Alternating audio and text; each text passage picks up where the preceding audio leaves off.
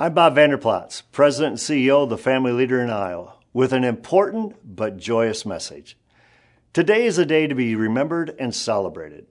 Back in 1973, the U.S. Supreme Court issued Roe v. Wade, a wrongly decided precedent that effectively granted permission to kill more than 62 million unborn children in America over the last 50 years. But today, the U.S. Supreme Court issued the Dobbs v. Jackson decision, which corrects Roe. Today, the Supreme Court ruled Roe was egregiously unconstitutional.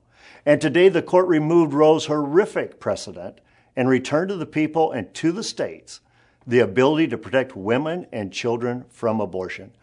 Praise God. As I reflect on the last 50 years, I am grateful to generations of attorneys and activists, the thousands of dedicated individuals who have stepped in to care for women and children in need, for the Iowa Coalition of Pro-Life Leaders, and the millions of praying Americans who long to see this day. Thank you. And thanks to many of you, some states have laws in place already that will protect all life beginning today. For Iowa, we're not there yet. Iowa's legislature needs to pass legislation to protect life at conception, as well as the Protect Life Amendment to our state constitution, to ensure our state courts do not repeat the deadly mistake made in Roe v. Wade.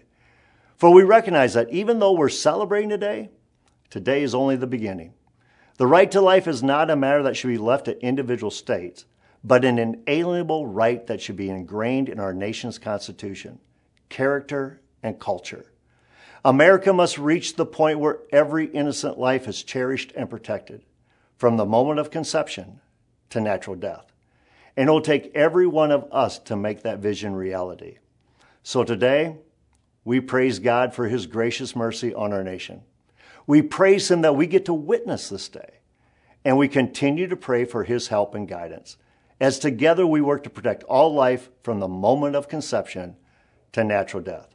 May God bless these efforts, and may He be praised for the victory today.